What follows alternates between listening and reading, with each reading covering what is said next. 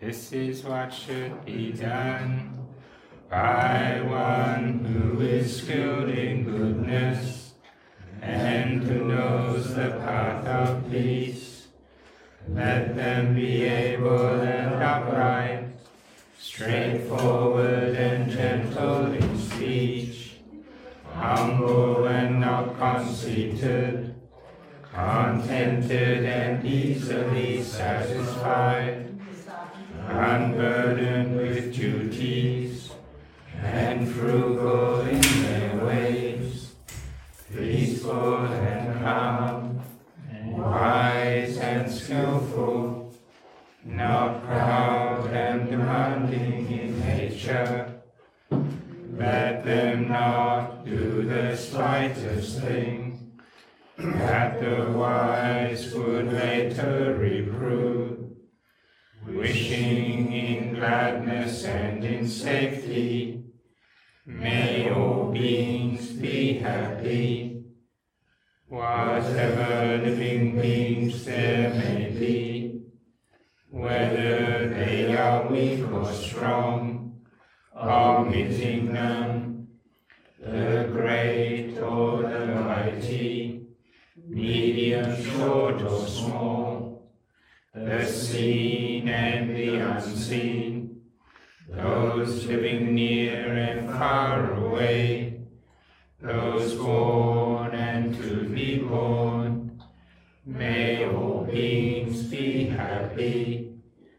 Let none deceive another, or despise any being in any state. Let none through anger or ill will wish harm upon another, even as a mother protects with her life her child, her only child, so with a boundless heart should one cherish all living beings, radiating kindness over the entire world, spreading upwards to the skies and downwards to the depths, outward and unbounded, free from hatred and ill will, whether standing or walking, seated or lying down, free from drowsiness. One should sustain this recollection.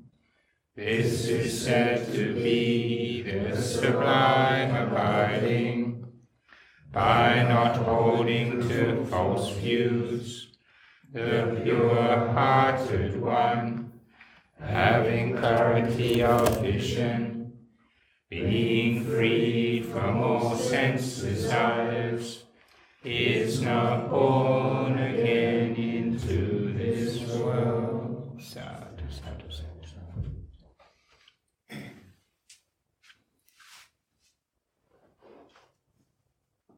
Okay, you start with the meditation.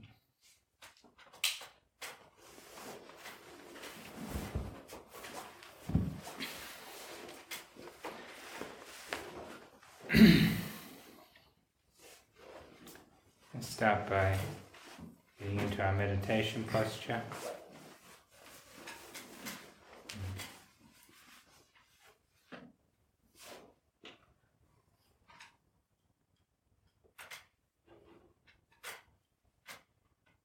I'll start by bringing up the qualities of the Buddha, Dhamma, Sangha.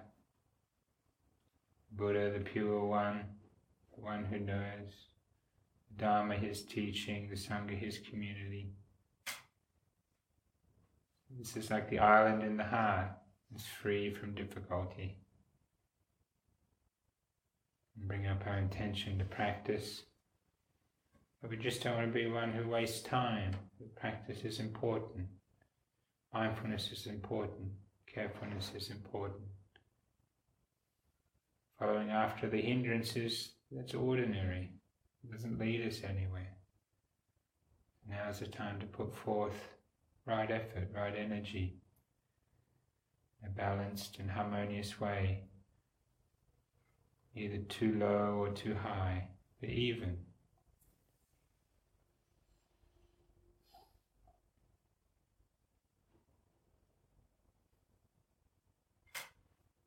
And bring up a sense of inspiration in the Dhamma.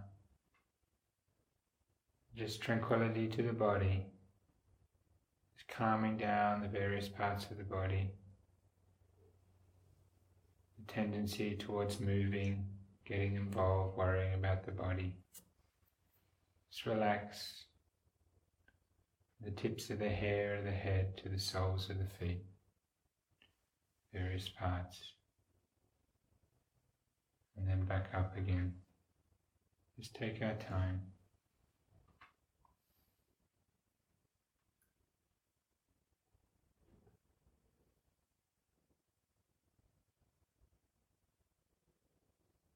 If we don't have any tranquility in the body and the eyes, how do we expect the mind to calm down? We first have to start with coarse things.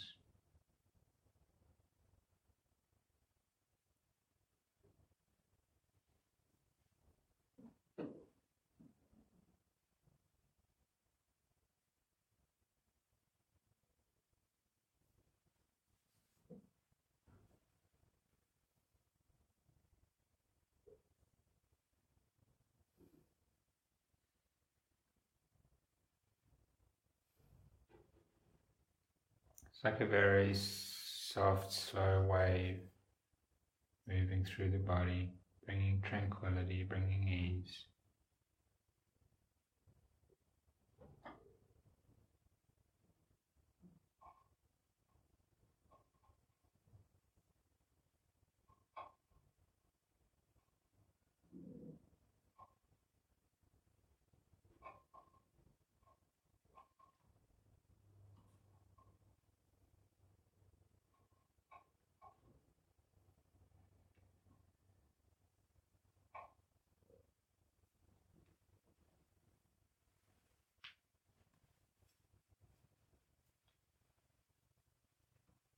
Sensitive to how things actually are,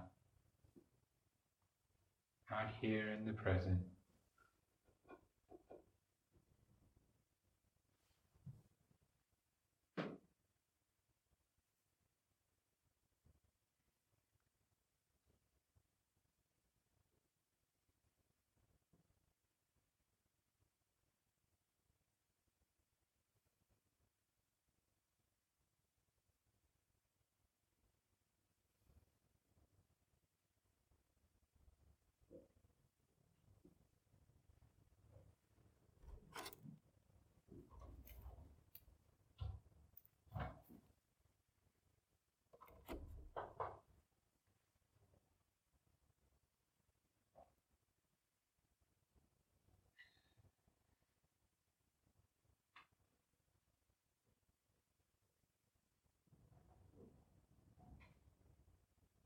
The softness of tranquility, calmness.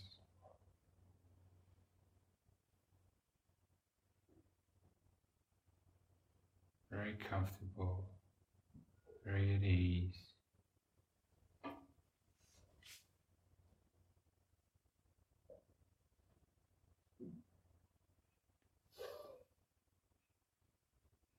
Now the body is sufficiently calmed down.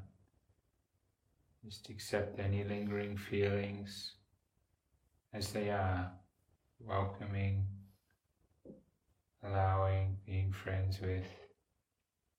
You don't need things to be perfect, just accept it so they too become tranquil as they are. We're not going to react, not going to get involved, we're going to create more work for ourselves. Just let the body be tranquil, okay with it as it is, not averse to anything.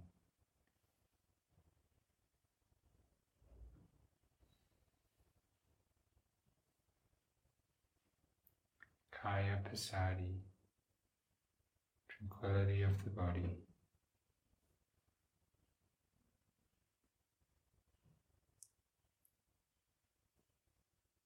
And tranquilize the eyes. Much tension can be felt in the eyes. Become sensitive to the eyes, muscles connecting the eyes, the optical nerve. Just relax the eyes.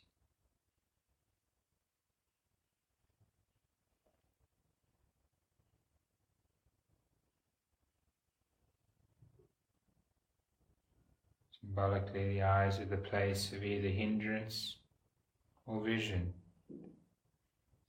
7 factors of awakening, or the 5 nivarana, blindness or vision.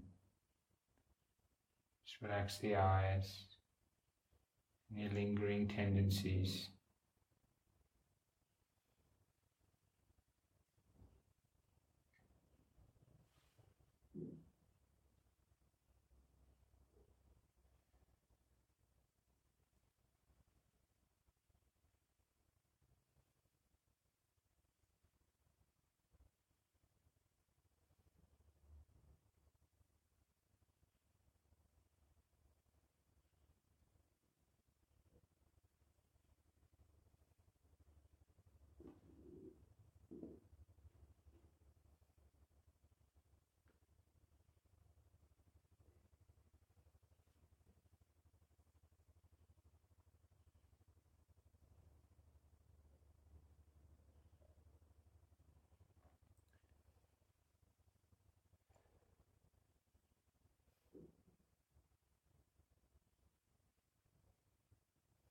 Yeah, eyes relaxed.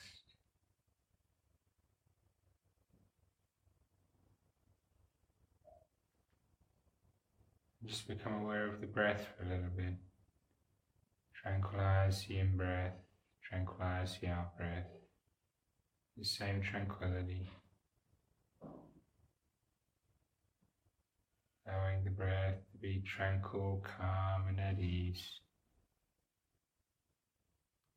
In a very natural way.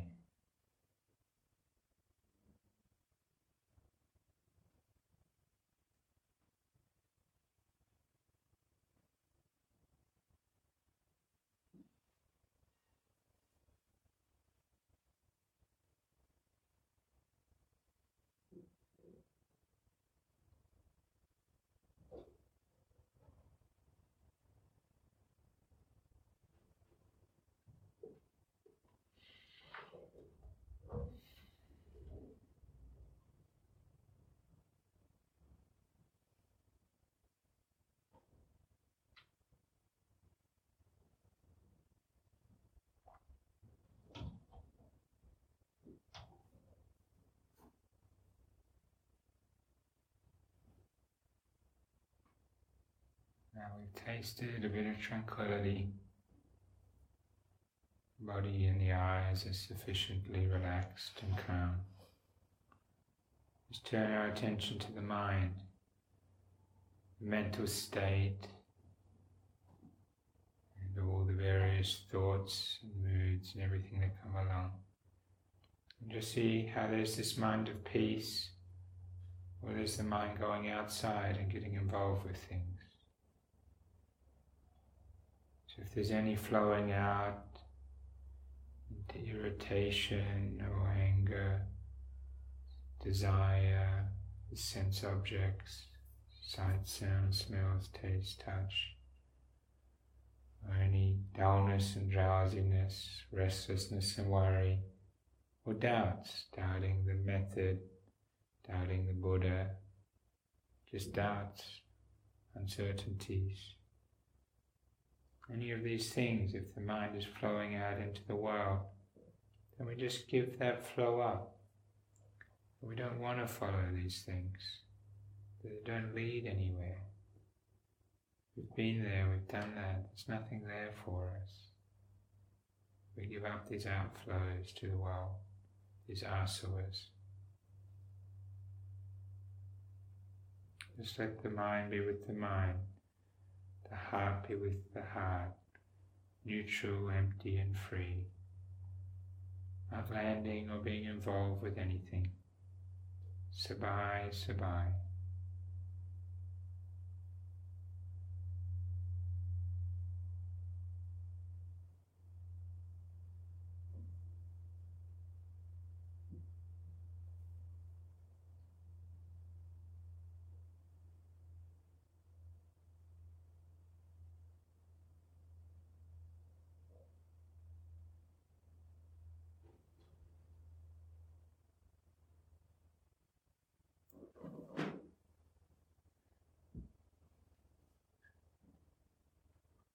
gentle, the kind and enduring patience, the studious attention.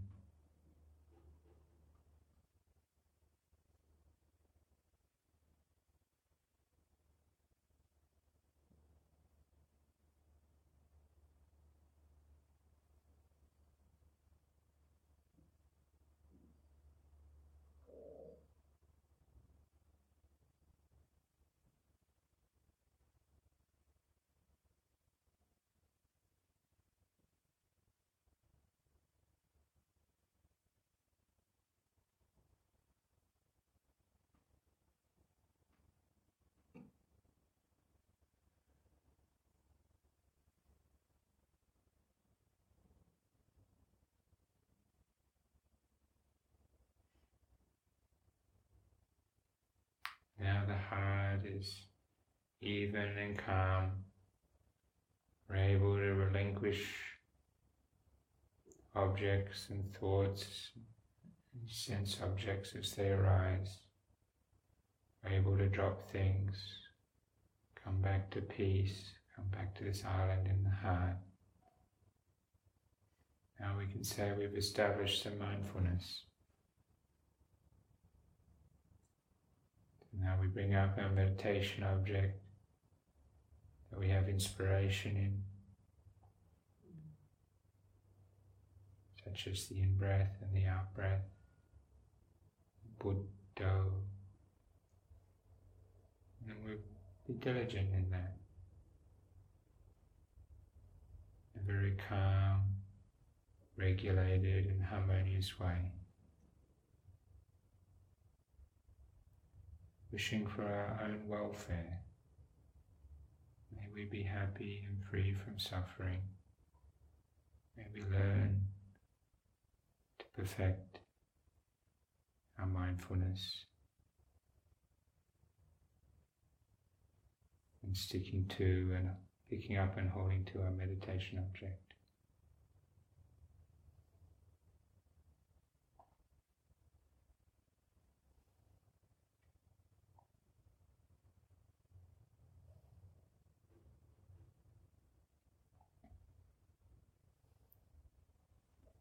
Buddha.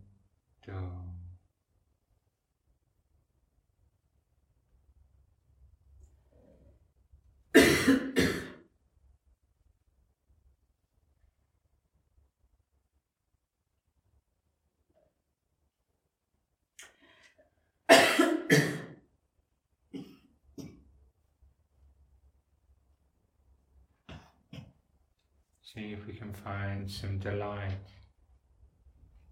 in just this simple attention of being with our object. Delightful to be with it. Delightful to follow after it. It's delightful to be uninterested in everything else. Solely devoted to this one thing.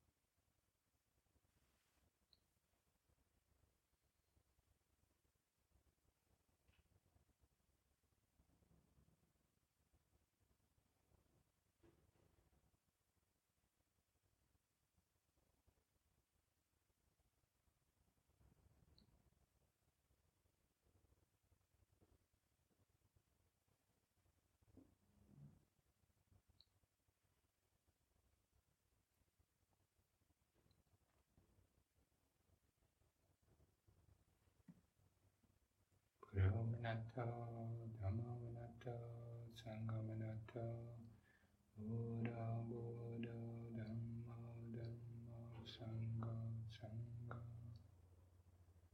Bhanasarametta, Bhanasarametta, Bhanasarametta, Bhanasarakruna, Bhanasarakruna, Bhanasarakruna, Bhanasaramadita, Bhanasaramadita, Bhanasaramadita, Bhanasarabhapeka, Bhanasarabhapeka, Bhanasarabhapeka.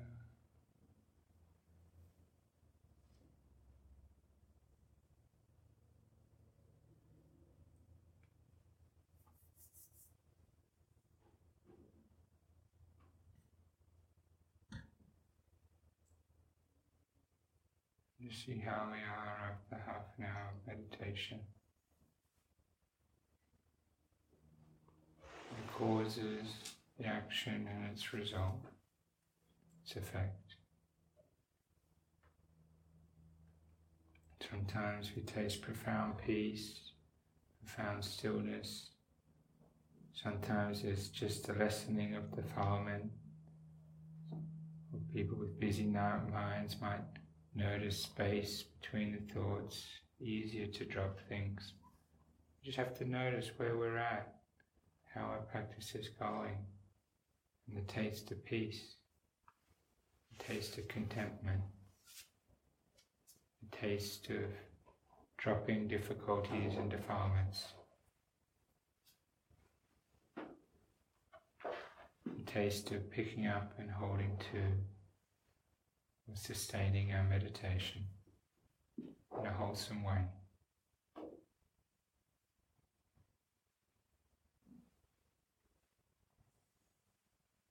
Have a sense of gratitude to ourselves for the willingness to practice. And gratitude to the Buddha, Dhamma, Sangha, for all these things that roll down to us.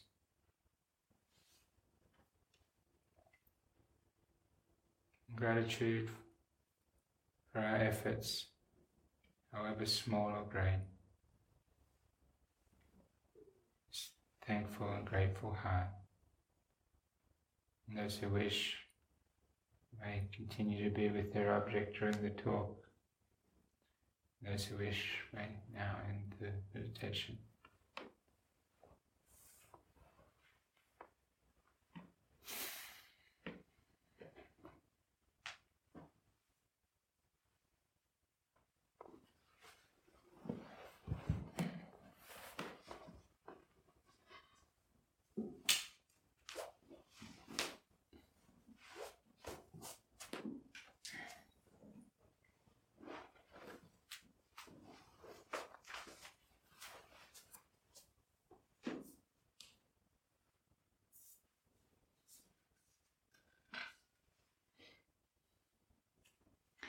Recollection of peace is important.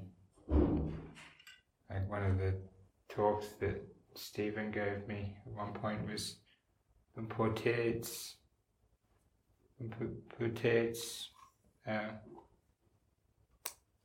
recollection of Upasana, of this taste of calmness and peace that's close to Nibbana. So we have to see, like Luang Por Chah said, if you grab a bowl of molten lava, a hot red metal, it's going to be hot on the top, it's hot on the bottom, it's hot on the sides, it's hot on the front, it's hot on the back, it's hot all over. There's nowhere that it's not hot. So that's like suffering. So when we have suffering in the morning, we have suffering at noon, we have suffering in the evening, we have suffering at night, we have suffering all over. So this is why we need to develop peace, because peace is like an antidote to suffering. So when we have a moment of peace, we have a moment that's close to Nibbana, because that's a moment where suffering has ceased. Even if it's just a temporary ceasing, it's just that kind of taste of peace, that's still excellent, even though it's just a mini Nibbana, it's a tiny taste of Nibbana. It's a taste of peace, it's a taste of freedom of suffering. It's leading us in the right direction.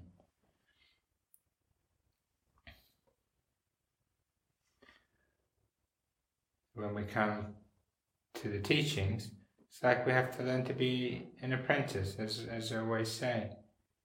You can't, it's like anybody, whether they're a carpenter or a goldsmith or a silversmith or somebody who makes arrows for archery or whatever. You don't just suddenly do that. You become an apprentice. You have to learn that trade.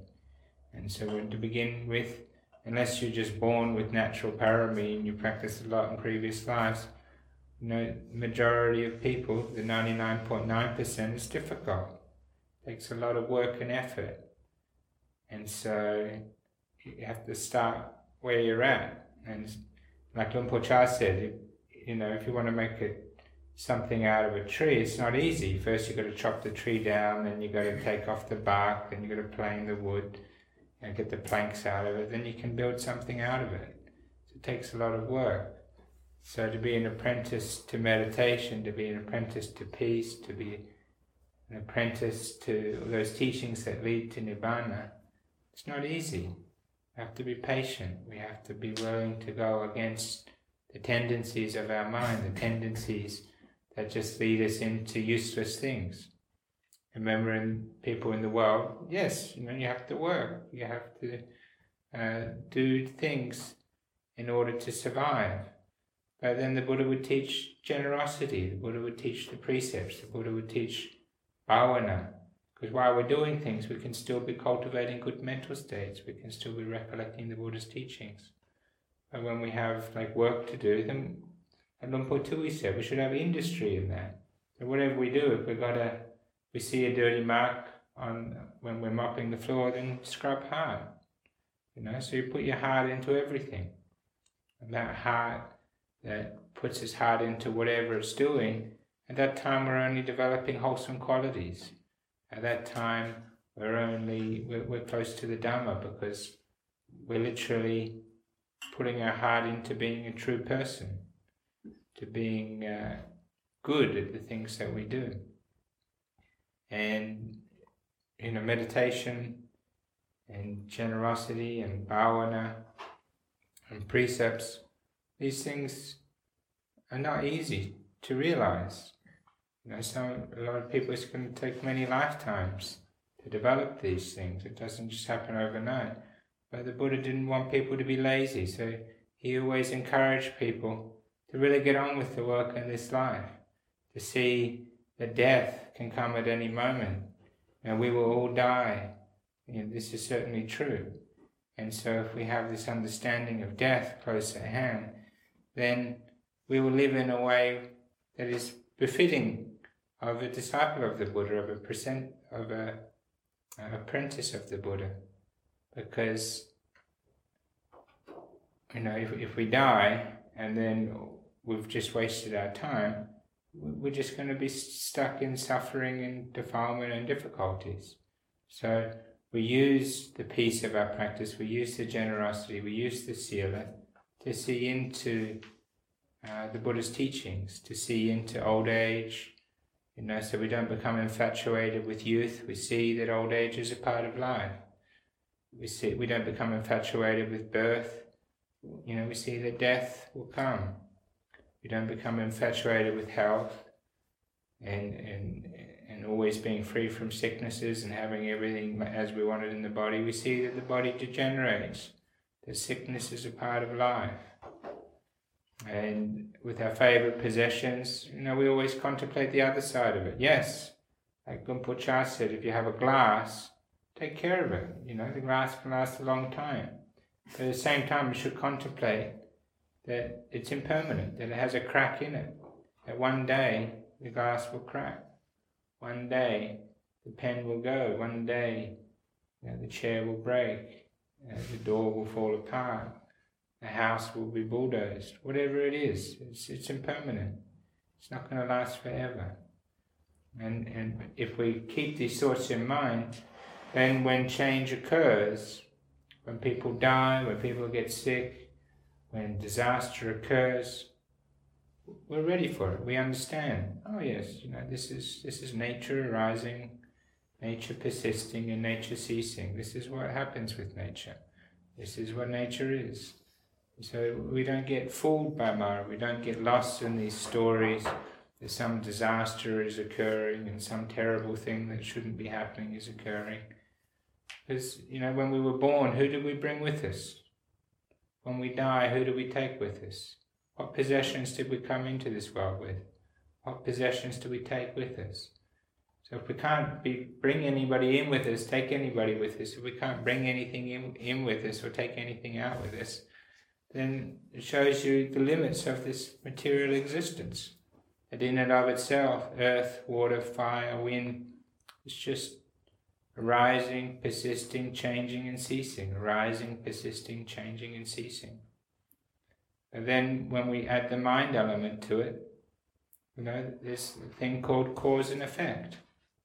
Karma and vipaka, literally action and the result of action. So when we choose an action, it comes with our intention, it comes with our quality of mindfulness, and then when we actually do that action, when we have a volition, when we have the will to act, whether consciously or through a reactive tendency, at that moment we act with intention. And then with that action comes the result. So this is like when we give. So say a layperson is giving to a monk into their bowl some food, then shouldn't be talking at that time, shouldn't be focused on other things. You put your mind solely on the idea of giving, of purity of giving, and then that monk should, for example, have their mind focused on receiving or focused on their practice. So then you're getting both beings focused on the highest intention, both beings focused on the highest action, and so it will occur it will enable the highest result. And so this is why intention is a part of Buddhism. It's not just, it's like when we bow. If we bow to the Buddha, Dhamma, Sangha, the Buddha statues are just a symbol, but we treat it like the Buddha. So it will arouse mindfulness in us. So we remember to bring up, it's an opportunity for us, like for example the 7-point bow that we do on the floor. That's because that's the special bow that gives rise to the highest karma.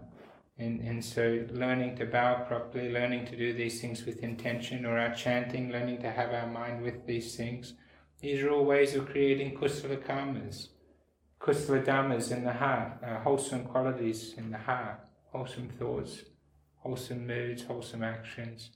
And these are the kind of things that lead us upwards. And so the idea of learning to become an apprentice to the Dhamma just means we just have to see what is useful to us. As we get older and we're in difficult situations and good situations, are we learning? Are we growing? Are we evolving in a good way? So it doesn't really matter how long it takes us if we have a good attitude, if we're doing our best. So it doesn't matter what other people do, it doesn't matter if bad things are going on in the world, but we just always try and look at other people with a heart of respect, with a heart of humility and kindness, with a heart of metta. The metta of the Buddha is not this kind of worldly kindness. Worldly kindness, it doesn't really know itself. Worldly kindness is that you just want praise, you just want to say nice things and hear nice things all the time. But that's just praise and blame, and the eight worldly winds. And so in Buddhism, metta isn't just saying nice things. Metta is actually looking out for the welfare of oneself and others. And so this is why the Buddha said we should have wise friends. We should show ourselves as we really are to the wise among us. And so if we have a fault, we can share it with a friend. If we have, good qualities, we can help other people with those. So we're not doing it out of any kind of conceit. We're not doing it, not saying that we're perfect or anything, but we're just doing it as a way to be like a mirror of the Dhamma. that we're trying to lead ourselves and other people to higher qualities, to reflect more qualities of the Buddha. And the Buddha simile for metta is like a mother or a nurse looking after a child. And then they lose their attention. And they're not looking after the child, and the child swallows a stick. Now what do you think? Would that mother or the nurse crook back the child's throat and put, their finger down there and draw out that stick even if they drew blood? Of course they would. And why would they do it? They're doing it out of kindness. So that's actually the Buddha's simile for what metta is, what benevolence is. So it's nothing to do with making everybody feel nice. It's about with what is the actual tension behind it. Your intention is that you don't want that child to die. You're looking out for their welfare. You have love in your heart. And so the action sometimes in life, we may have to say or do difficult things. But if the intention is metta, then we're looking out for the welfare of that friend. We're pointing out a fault or something difficult that may not be easy for them to see. And of course we need to know the right time and place for this, but a true friend would be able to do that. A true friend would be able to put down their desire to want praise from their friend, and they would do something even though their friend might not like it. So that's what metta actually is. The Buddha, if you look at the Buddha's speech, sometimes he would tell the monks the things that they didn't want to hear. But you have to be wise at finding the right time to say things. So, the skill in how we actually speak or finding the right time. But for some people it's difficult because it goes against the tendency of what one wants to do. Generally people want to only ever hear praise and they never want to hear blame. They only want for pleasure, they never want for suffering. They only want for wealth, they never want for lack of wealth. They only want for success, they never want for failure. And so you just have to see that all those kind of things, praise and blame, pleasure and pain, gain and loss, success and failure, these are just the winds that blow us around. And so it's fine to be successful. It's fine to be good at the things that we do. But we understand there's a limit to these things. When you die, at least then the success is going to end, because that thing is over with. And also, so in this contemplation of metta,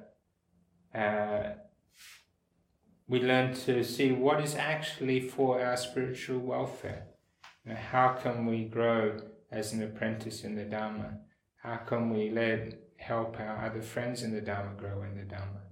And then so we have this honest and open Sangha, community of the Buddha, that is pointing to the Buddha's teachings. That everything grows out of the Dhamma. Everything grows out of the Buddha's teachings. And so all of what Venerable Sariputta said grew out of the Dhamma of the Buddha. And so by rooting ourselves in those things, even if sometimes we get it wrong, even if when we contemplate maybe we don't always get it right, but if we keep coming back to the Buddha, if we keep coming back to the practice, then it's like honing down a knife on a sharpening stone. A very fine work that has to be done, and the stages that go to it. And then so eventually the tool will become sharp. Eventually the wisdom will be sharp enough to actually be of use to us. And so it's not impossible to bring this apprenticeship to fulfillment. So that was the little Dhamma talk. I wonder if there was any questions about anything this evening. And the trip down south? Trip down south, yes. It's very good. Yeah, I spent 2 months in the forest. And that's one thing about Western Australia. It's amazing seclusion, the forests we have here. So one of the last place I was in was a 3-hour walk to the closest little village. And the place before I stayed in Nanap, I was about an hour walk out of town. And so, when you're living in seclusion, you really get the opportunity. I can see why the Buddha praised living in seclusion, and so I got to enjoy that. And the useful thing of living on your own is you don't have anybody to talk to. You don't have, your duties is just cleaning around your little area and looking after your possessions, and then you're able to go about your practice. So sometimes in monasteries there's a little bit more to do. So I found it very beneficial. And also, as Buddhists, we believe there's heavenly beings live in the trees. So you're in this environment that feels very special. So, it was a good time.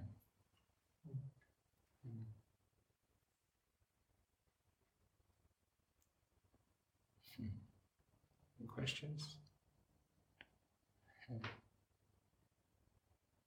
So we had Magga Puja on Sunday, yesterday. So that was the second biggest Buddhist day of the year. That's when all the Arahants came together 7 months after the Buddha's enlightenment. And so I gave a little talk on that yesterday.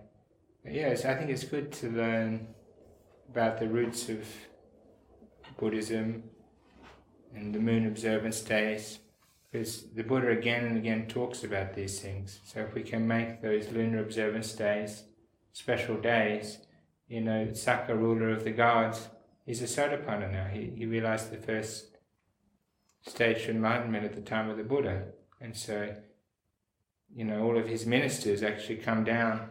It's in the suttas, they come down on these lunar observance days and actually see who's practicing and who's not. So if you want a bit of oomph in your practice, then that's the day to really practice.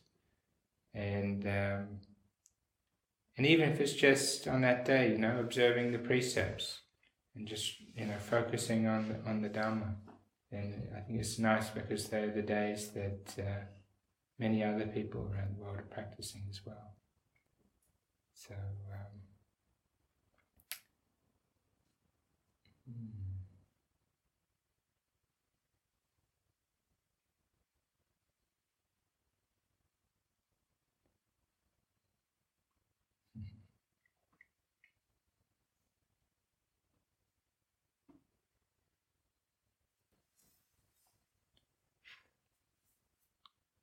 and then, just a few skillful means. So, contemplating death, contemplating spiritual urgency, like death, just contemplate the in-breath and the out-breath. Because if we're all going to die, that's for sure, then what are we thinking about? What's really important?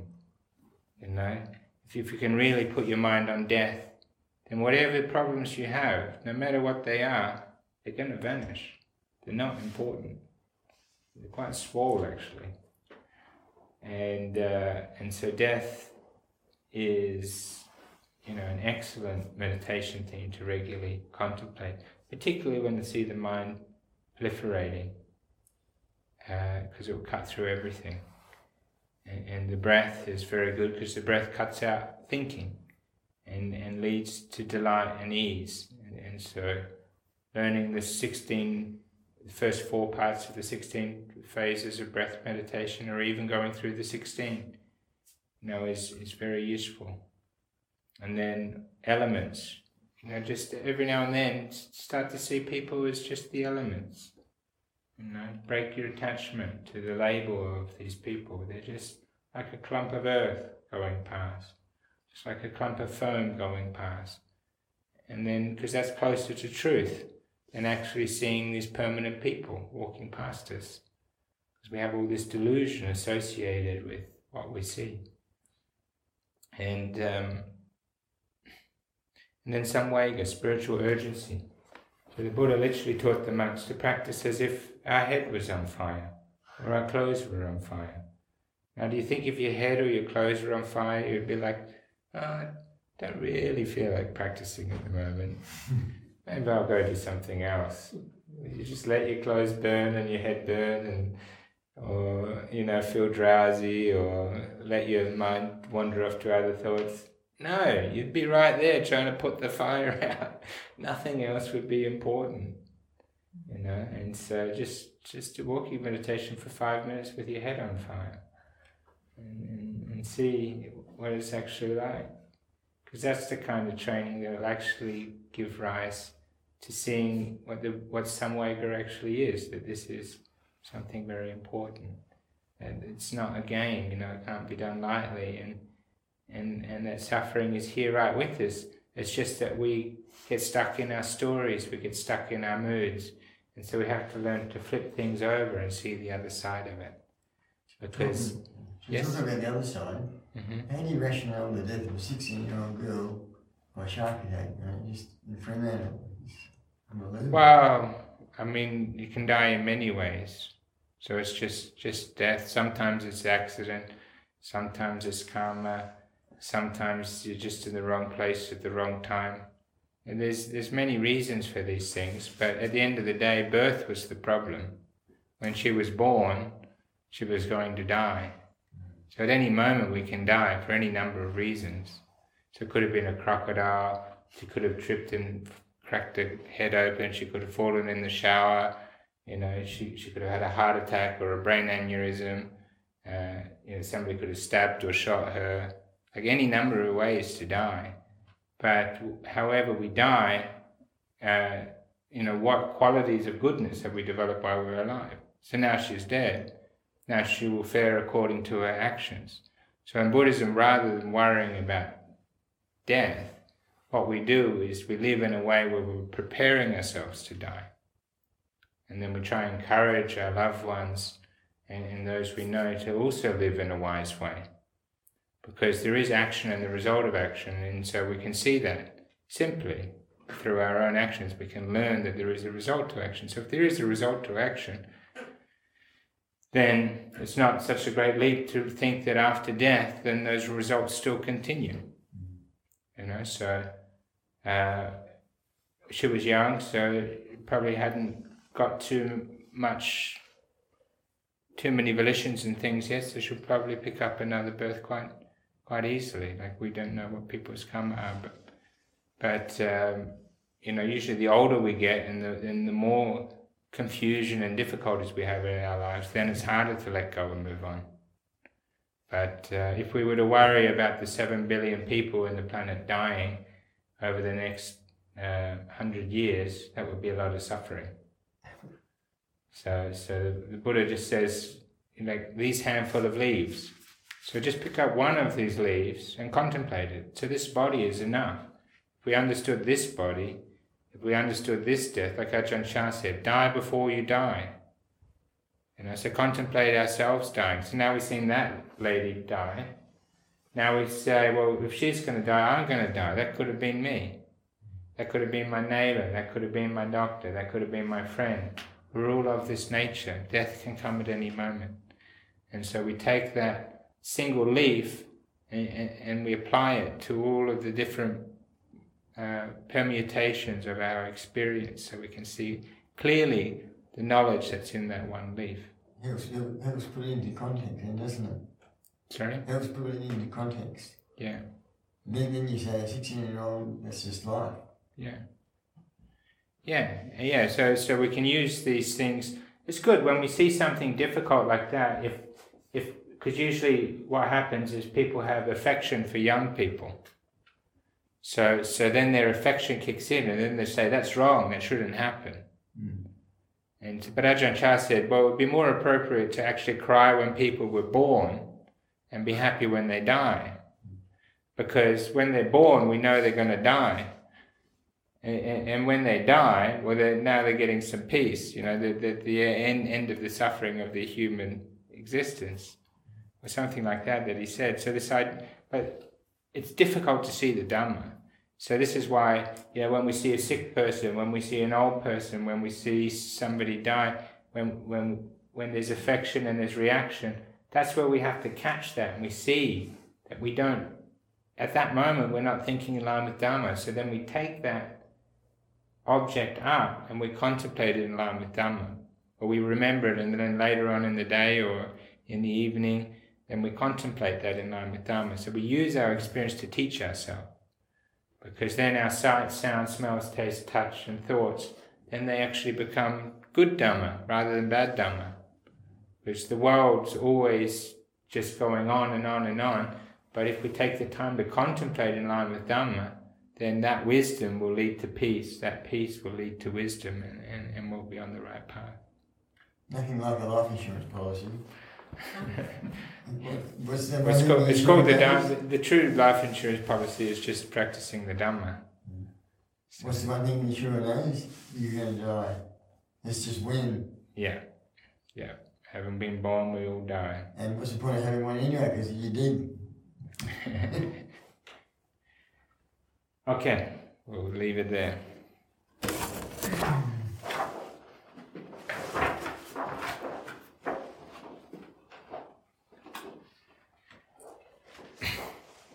Now let us chant the verses of sharing and aspiration.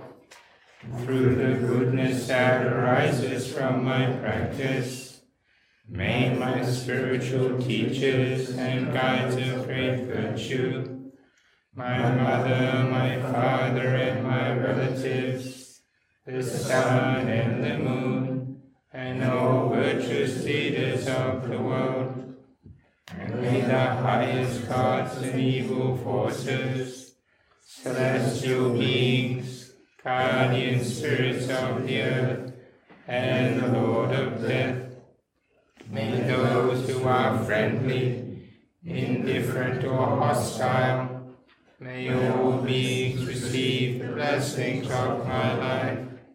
May they soon attain the threefold bliss and realize the deathless.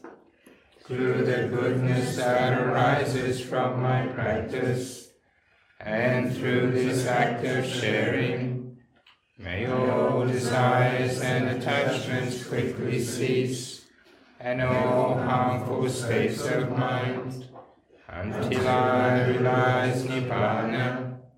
In every kind of birth, may I have an upright mind, with mindfulness and wisdom, austerity and vigor. May the forces of delusion not take hold, nor weaken my resolve. The Buddha is my excellent refuge. Unsurpassed is the protection of the Dhamma. The solitary Buddha is my noble Lord. The Sangha is my supreme support. Through the supreme power of all these, may darkness and delusion be dispelled.